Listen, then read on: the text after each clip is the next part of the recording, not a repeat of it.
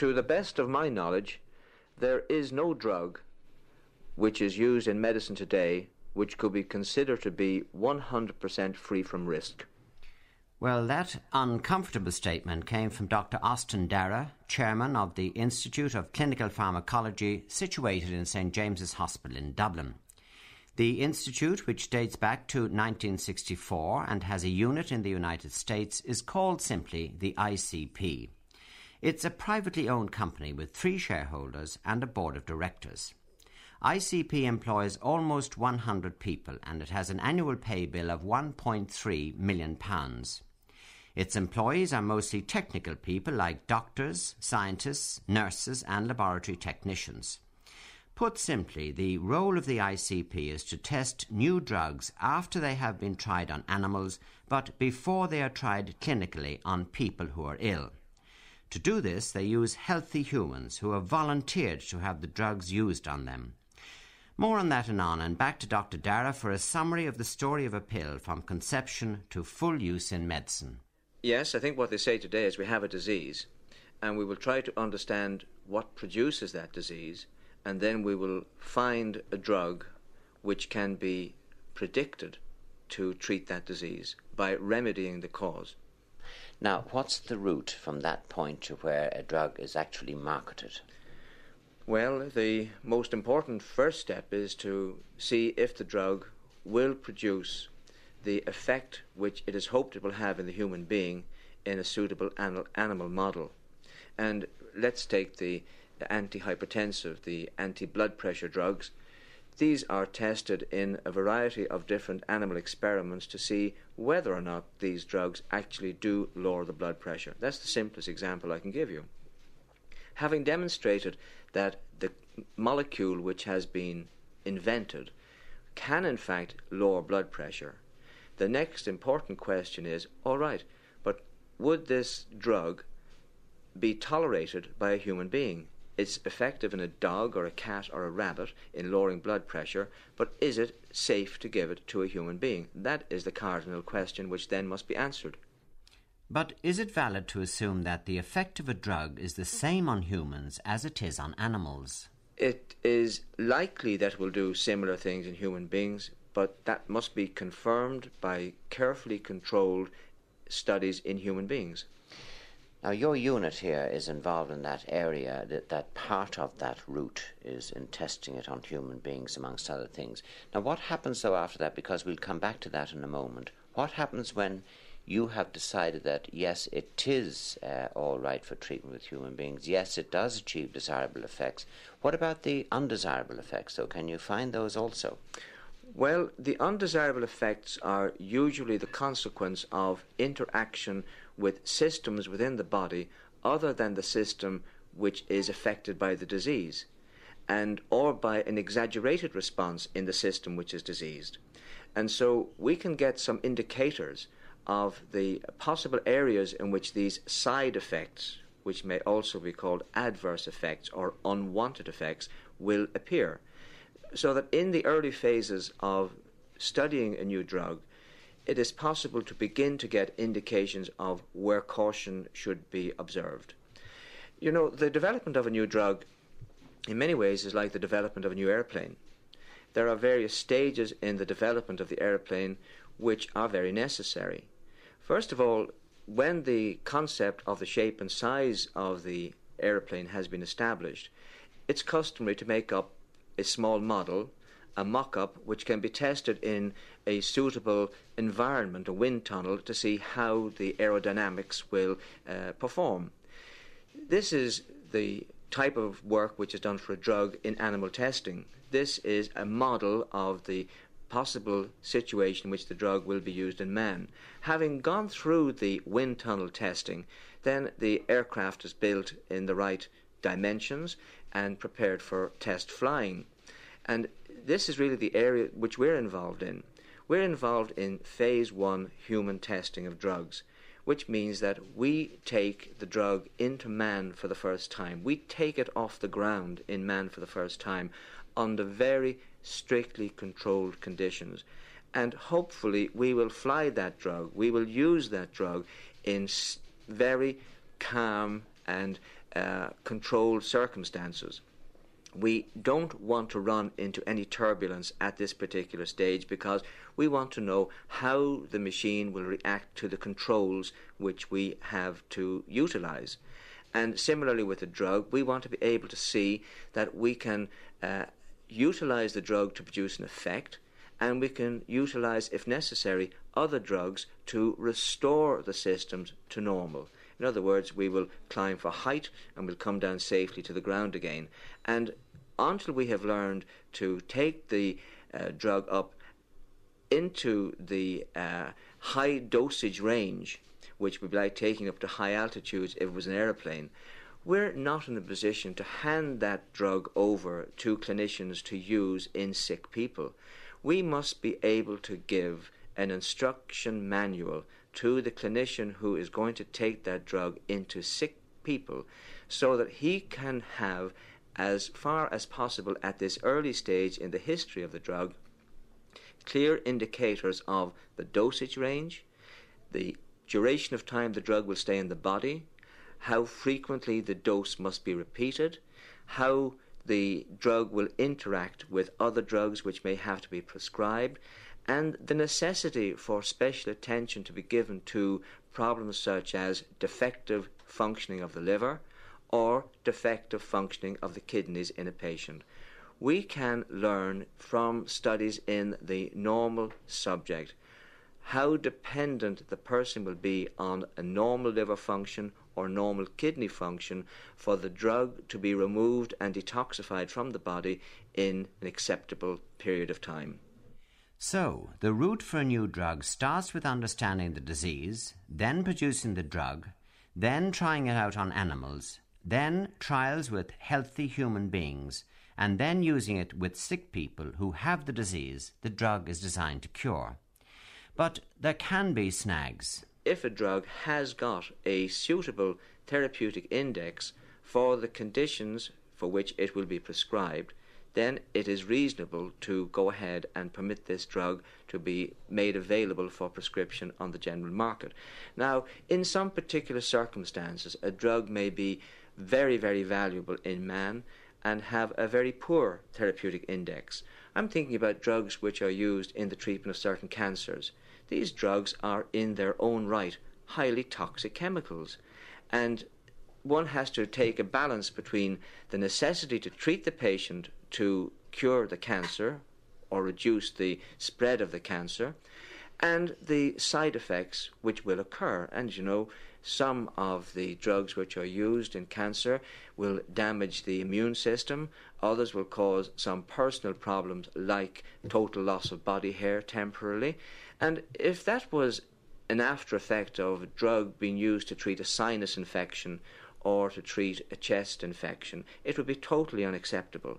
But it is acceptable when the clinician is confronted with saving the patient's life who is suffering from cancer. So the therapeutic index, while a good guide to the acceptability of a new drug, has to be taken in conjunction with the kind of life expectancy or the risk factor involved in not treating the patient at all.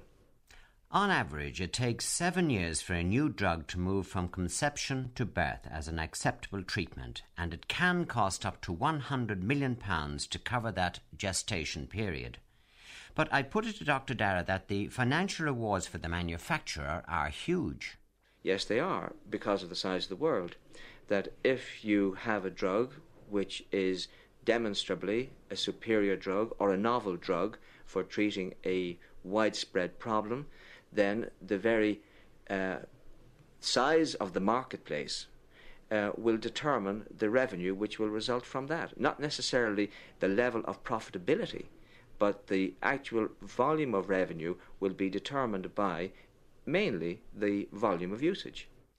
The ICP is one of several companies worldwide which are used by drug manufacturing companies to give an independent and totally objective opinion on their new drugs. These companies are paid by the drug manufacturers to give these verdicts, but their very existence depends entirely on their independence and on their track record in drugs testing. One mistake could wipe them out. Dr. Dara again compares the operation of ICP to that of testing a new aircraft. In the same way as the black box in the aeroplane records every detail, not only of the conversations between the captain of the airplane and the ground control stations, but also records all the data coming in from the various instruments which have been placed in the aircraft to provide information about the performance of particular components. And this may not be just the aircraft instruments showing altitude and speed and drift and fuel consumption, but in the test phase there are special additional instruments utilized to show stresses on particular parts of the aircraft which could lead to undue wear and tear if the aircraft was malfunctioning.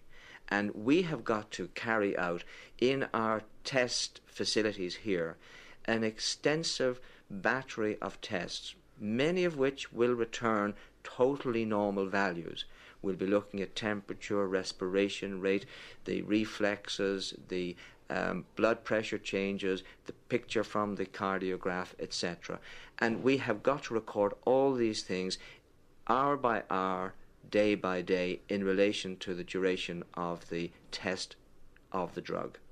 And so we provide the facilities in which this kind of extensively detailed investigation can be performed, if I may say, to the highest possible international standards, so that the resulting technological information can then be embodied in a report which will be submitted to the regulatory authorities, who then will decide whether or not it is permissible for the drug to be used in therapeutics.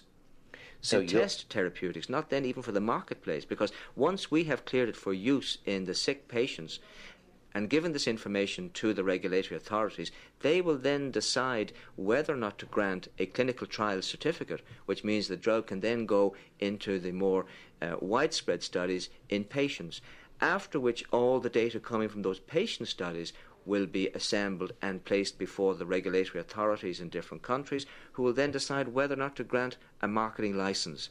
So there is no fast route today. A vital part of the ICP operation is an adequate source of healthy people on whom the drugs can be tested. Now, obviously you cannot force people to participate, so I wondered why people would want to volunteer. I went to a bedroom of one such volunteer in the ICP, and the Director of Nursing Services, Helena Nugent, explained what was going on.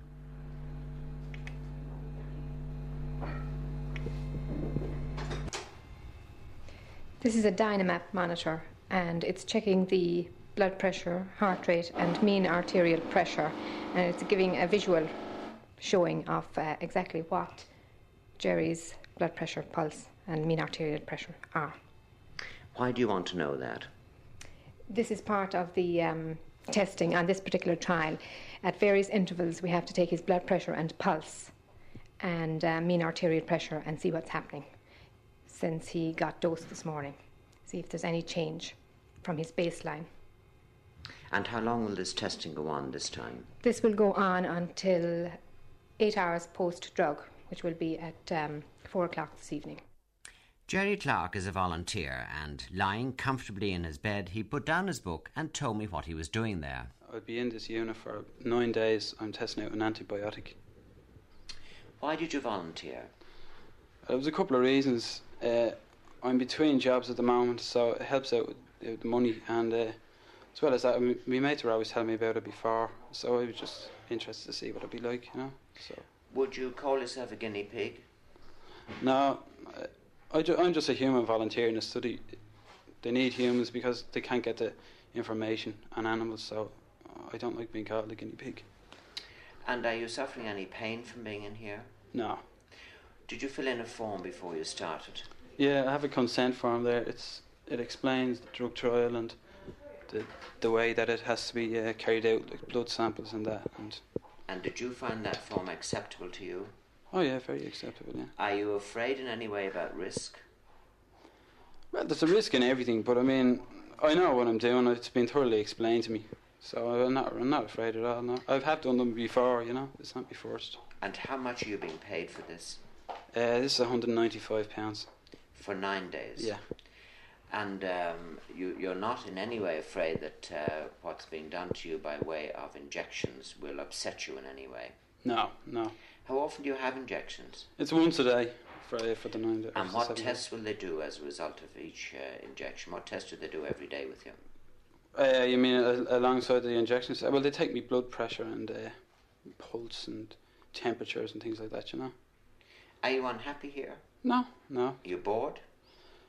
You get bored now and then, but I mean, generally they're kept going, you know. Volunteers come from all over Ireland. My name is Harry McCool. I'm from County Donegal, and I've been here on a project called Pfizer. It's an antibiotic drug, and I'm due for release today or tomorrow. What are they trying to find out about the drug?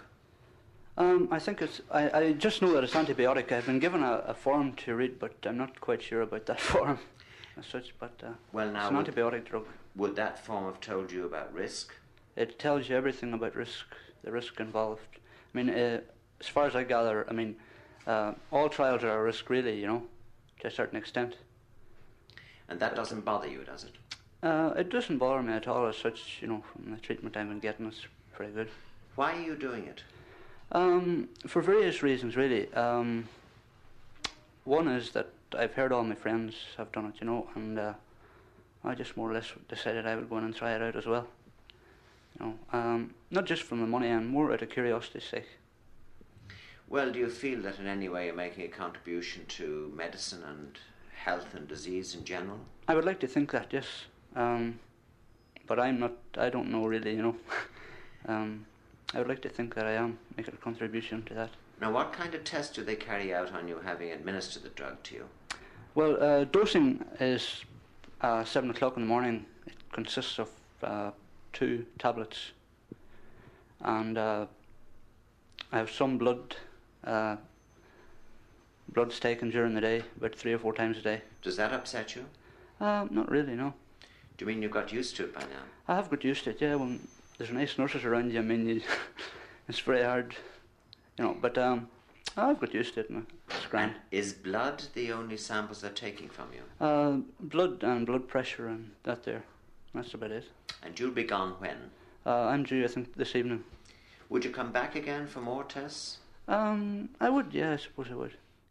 A volunteer in the ICP is subject to protection from at least 3 sources. First, there's the visiting consultant physician, and against a background of laboratory machines, I asked him, how does he see his job? I'd see myself as a referee on the football pitch. I represent the best interests of volunteers, and I represent them to the volunteers themselves, to their families, to the chief investigator, and of course to the ethics committee. Have you any qualms at all about the risk taken by volunteers in undergoing the tests that they do here? I think we've always got to be concerned about risk, and we certainly make it very clear to volunteers that any study must be associated with some risk. The risk may be slight, but notwithstanding there's a risk both to health and to life, and we make it quite clear to them from the very outset that there is a risk and that they've got no medical gain by participating in any type of study, that they've been given agents that they do not require and that these agents will not improve their health. I think it's my job then to quantify the risk in relation to each study. There's a general risk, there's a risk to staying at home at the weekend, and statistically the risk of serious accident apparently is highest in your own home at the weekend. There'll be a general risk by coming into this institute to do a study, and there'll be a further risk then in relation to what agent may be administered. And in the explanation of each study, it is my responsibility to see that the volunteer is very clear in his own mind as to the likelihood of such risk. Would you give me 1 or 2 examples of the kind of things which might go wrong to a volunteer? Well, the first problem, and the one that we worry about most, is the totally unexpected occurring. My job, of course, is to try and foresee the totally unexpected, but we always have the individual volunteer who may react in a completely and entirely different way to any other person to the administration of a given substance.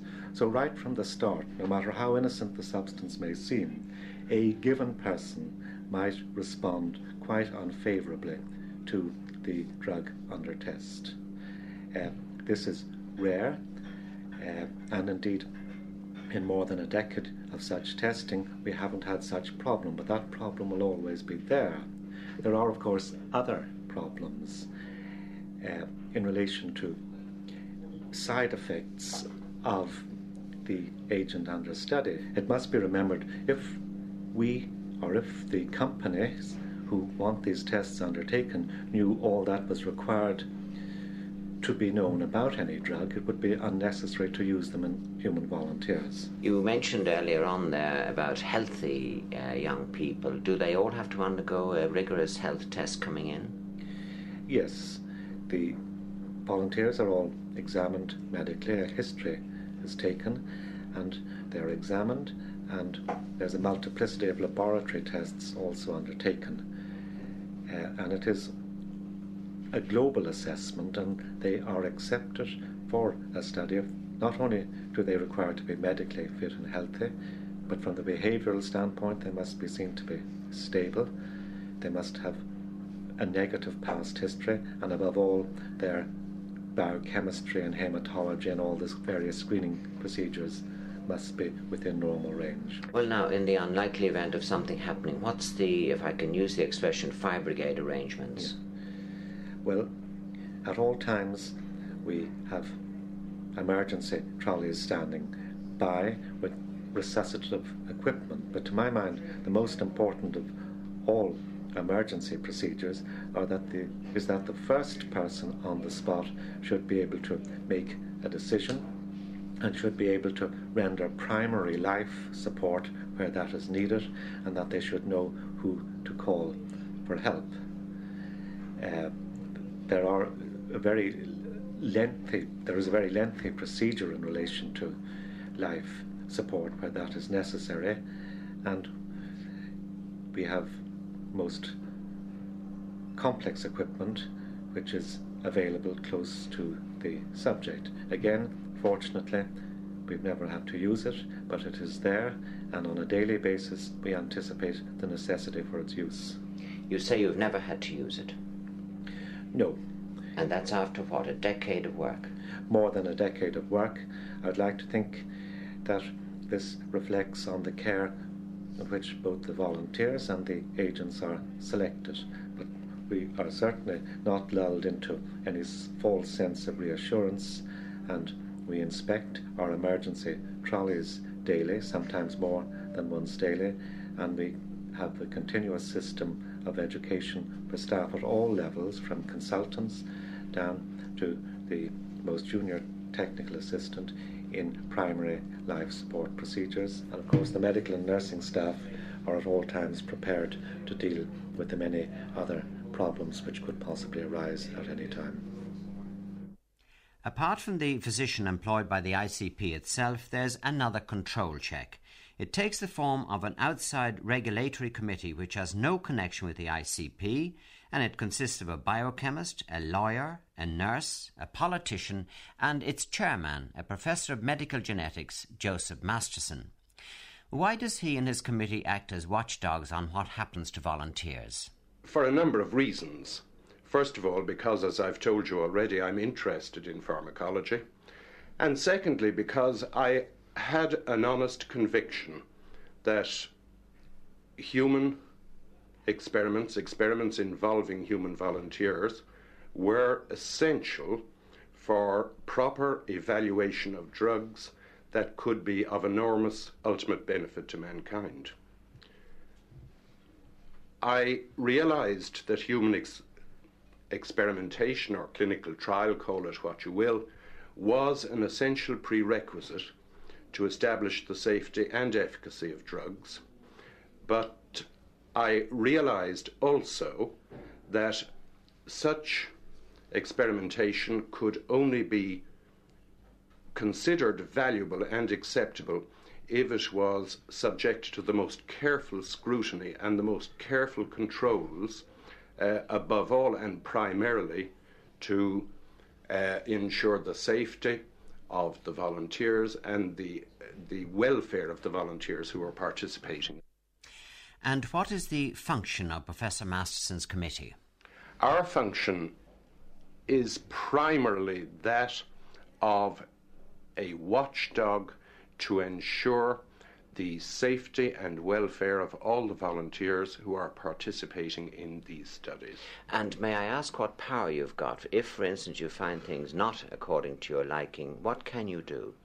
We actually have alarmingly great powers in this situation, in that we actually have power of veto. Do you mean you can stop experiments? Not alone can we stop them, we can prevent them ever starting, because all these protocols are scrutinised and reviewed and discussed in detail by us before they commence. Is your board paid for this work? No, we receive no salary. Have you in fact ever stopped any series of experiments here? We have never actually stopped any, but we have requested explanations, clarifications, modifications in studies before they ever started.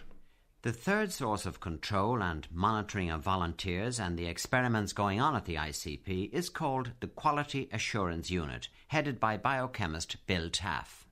The function of my unit is to design a procedure for every trial, and once this has been accepted by all the necessary committees, I have to ensure that strict compliance is adhered to. This is achieved by designing certain checklists and protocols, and we have to make continual inspections to ensure that all tests and observations have been carried out. Are you involved in volunteers and laboratory and nursing and dosage and monitoring? Yes, we have the right to inspect at any time any function in the unit. Now, to make this possible, the Quality Assurance Unit is independent of the management structure, and we are responsible only to the principal investigator. This allows us to call in and ask for checklists and for results at any time of the day and even at night. If we suspect any non-compliance with protocol, we have the authority to stop the trial, or if we suspect there will be any serious adverse reactions, we also can stop the trial. Have you stopped any trials? Yes, we have quite often. When we get the instructions from a pharmaceutical firm about the solutions that are to be injected and we were not happy, we would stop and get confirmation that the solution should be such and such a texture or colour, and only when we are completely satisfied would we go ahead then. What about instrumentation in the unit? Are you responsible for the accuracy of that? Yes. Because of the nature of our work, all equipment must be regularly inspected and calibrated. This is done daily, and there's a checkbook and logbook beside each piece of equipment, and a separate person is responsible for each piece of equipment. They have to daily check and calibrate and sign that having done so. If there are any faults, these are immediately logged in and the Quality Assurance Unit is notified. Well, as you might imagine, the laboratories in the ICP are buzzing with activity and sounds against the background of a computer printout, a bottle agitator and an electronic counter. I asked laboratory manager Josephine Coyle to give us a brief summary of the work in her laboratory. When a sample is taken from a volunteer, it arrives in our laboratory and a series of tests are done on it. These include, first of all, a blood and urine sample is taken. And the blood sample we're able to screen for liver function, kidney function, hemoglobin, that's white and red cell counts, And this way we're able to set up a normal pattern that we can compare with the sample taken later on. A urine sample is also taken, and from this we're able to determine if the volunteer has taken any drugs within the last week. Kidney function can also be determined, and in this way any infections can be detected. If after this the volunteer is accepted and all its results are normal, the drug is then administered, and sometime later, depending on what the drug is, 36, 48 hours later, a repeat sample is taken and all the parameters are repeated again, and in this way volunteer can be checked to see if the drug is having any effect on each parameter.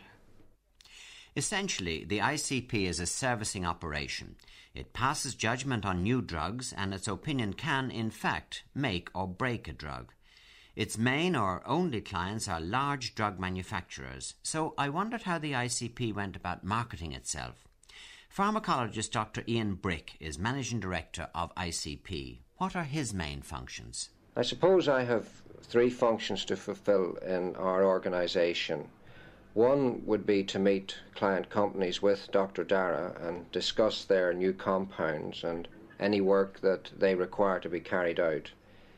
Secondly, to oversee the flow of work through the Institute from the initiation of a study to the final report being forwarded to the client.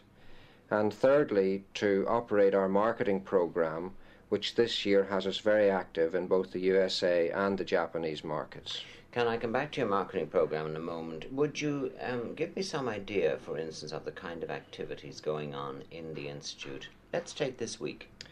Okay, well, we've got 5 projects in progress this week.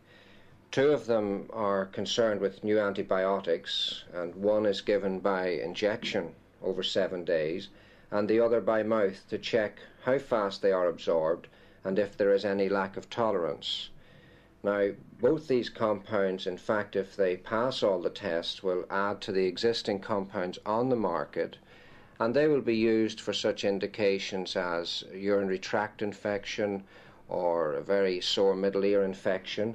But it may be that these compounds that we're working on will work much faster and much more effectively than compounds at present being prescribed by doctors for these indications. Then we're looking at a very novel compound for the treatment of hypertension, that's high blood pressure, and here we're creating a very small amount of high blood pressure in a normal volunteer and checking if the drug under investigation can prevent this rise. We create the small amount of hypertension by giving minute quantities of injection of a naturally occurring substance called angiotensin, which rises blood pressure by 10 or 15 points, and then we would check to see if the compound under investigation was able to block this rise. We also have a sleep study in progress, and in this we are measuring brainwave activity with EEG recordings being made throughout the night. The particular compound under investigation is an antidepressant, and we're investigating its effect on normal sleep. Do you mean you want to find out if this antidepressant interferes with normal sleep patterns? Absolutely. There is a problem today that many compounds that are being given can in fact interfere with normal sleep, although people might not be aware of this. And we're finding a lot of interest now in checking with a compound that's used for an indication such as depression as to whether or not people can enjoy a normal night's sleep while they are receiving the compound for their problem. Well, Dr. Brick, can I go back for a moment to that business about marketing? How, in fact, do you market the Institute?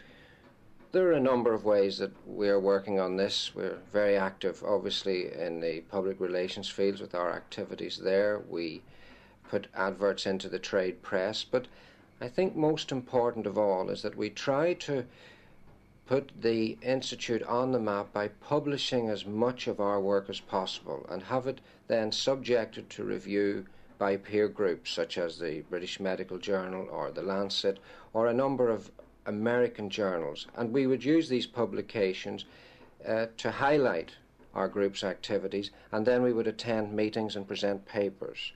For example, we have a team of 4 people going to San Diego to discuss 7 presentations which we will be giving on the Institute's work and its activities, and these papers have all been accepted by the American Society for Clinical Pharmacology and Therapeutics.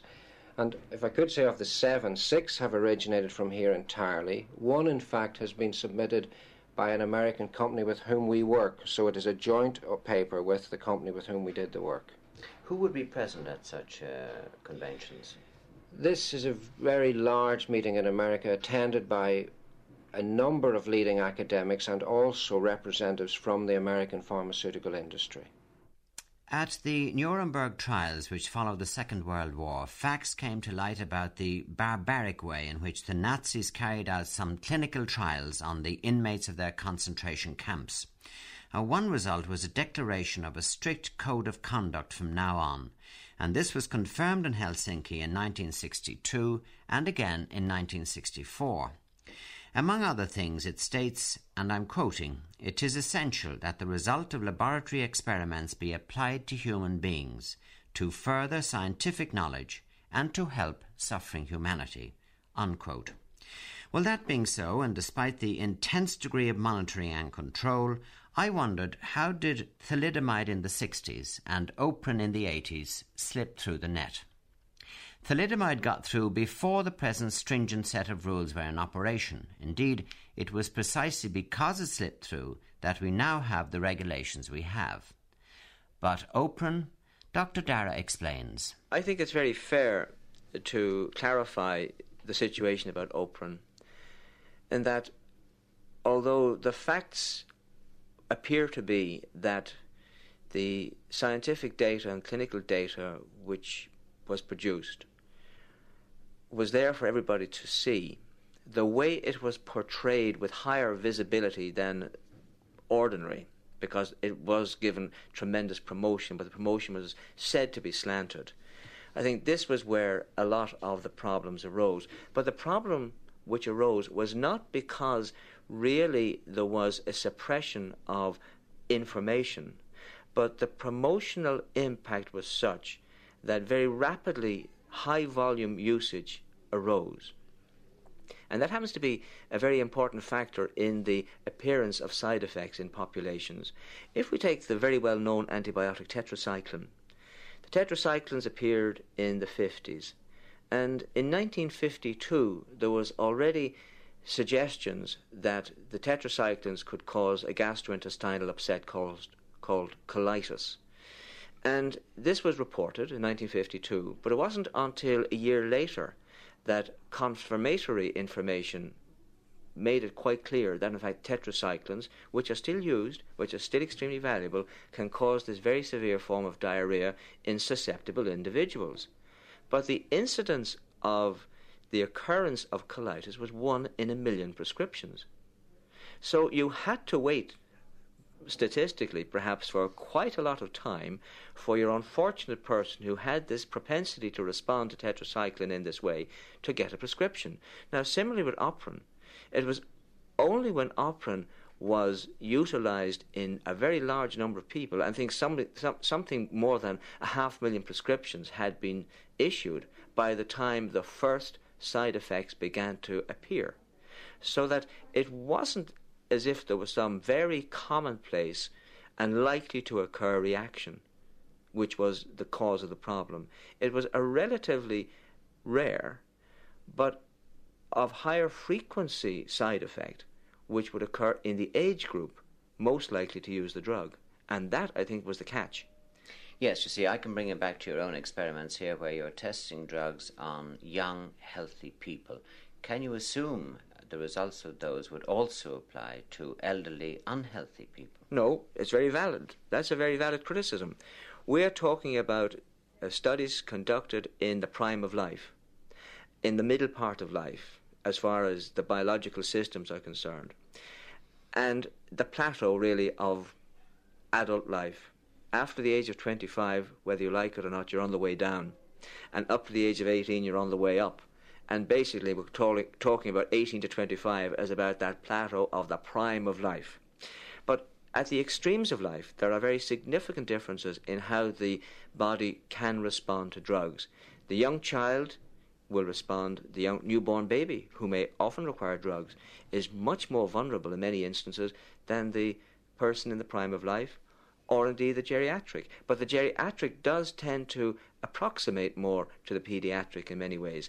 And here is a problem for us, because as you get into the older age group, all the assaults of time and in diseases and abuses of commonly used drugs like alcohol, nicotine and so on, they will have altered the capability of individuals in a very special way to tolerate drugs. So it's much harder to get a uniformity in a population of over 50 than it is to get it in a population of between 18 to 25. But then it raises the question, why don't you try the drugs out on some elderly and unhealthy people? Yes, I think it's very valid. We, in fact, do now conduct studies in healthy over the age of 65s. I put healthy in parentheses, but we now have a very helpful panel of retired people who, recognising that they want to make a contribution to the betterment of the lot of other older people, are prepared as volunteers to participate in studies to evaluate the basic information, or to provide the basic information about the uptake, metabolism and excretion of drugs which would be helpful in the treatment of ailments which are commonplace in the older age groups. Well, have Irish doctors, either by training or a natural talent, anything to offer that doctors / scientists in some other country would have to offer? In other words, why is the institute, as it were, in Ireland rather than elsewhere? Well, I don't want to dwell too long upon the special attributes which might be found in individuals in our institute, but on the broader issue, clinical observation has been the hallmark of Irish medicine since the 18th, 19th century. It was in Ireland, really, that the technique of making observations at the bedside, the clinical practice of medicine, really took root. And we made very excellent contributions in this field. Well, with the passage of time, clinical investigation has gone full cycle, and we're back from the laboratories now to the bedside, but with the aid of a great deal of electronic sophistication, to look at how the patient, and in this case the voluntary subject, responds. And we're making these observations as they're happening, rather than in the more frozen way in which they are being observed just in the laboratory or in the path lab. Well, that's almost it about the activities of the Institute of Clinical Pharmacology. But in summary, why does Dr. Darragh think that the work being done by the Institute is important? There are many reasons why I think that the work we do here is important.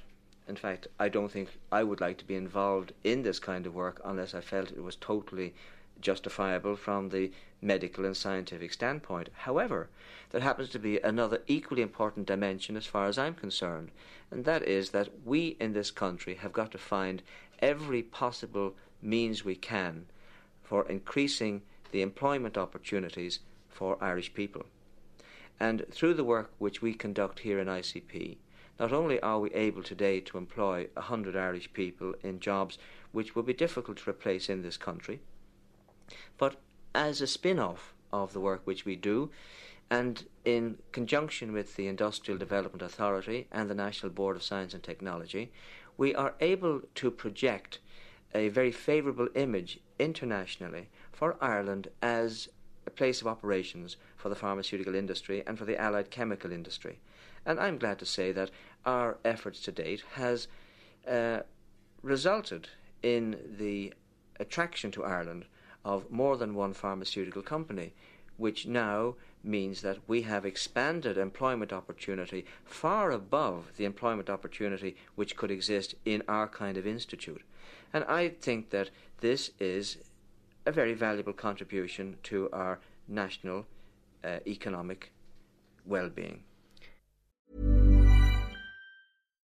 When you need mealtime inspiration, it's worth shopping Kroger, where you'll find over 30,000 mouth-watering choices that excite your inner foodie. And no matter what tasty choice you make, you'll enjoy our everyday low prices, plus extra ways to save, like digital coupons worth over $600 each week. You can also save up to $1 off per gallon at the pump with fuel points. More savings and more inspiring flavors make shopping Kroger worth it every time. Kroger, fresh for everyone. Fuel restrictions apply.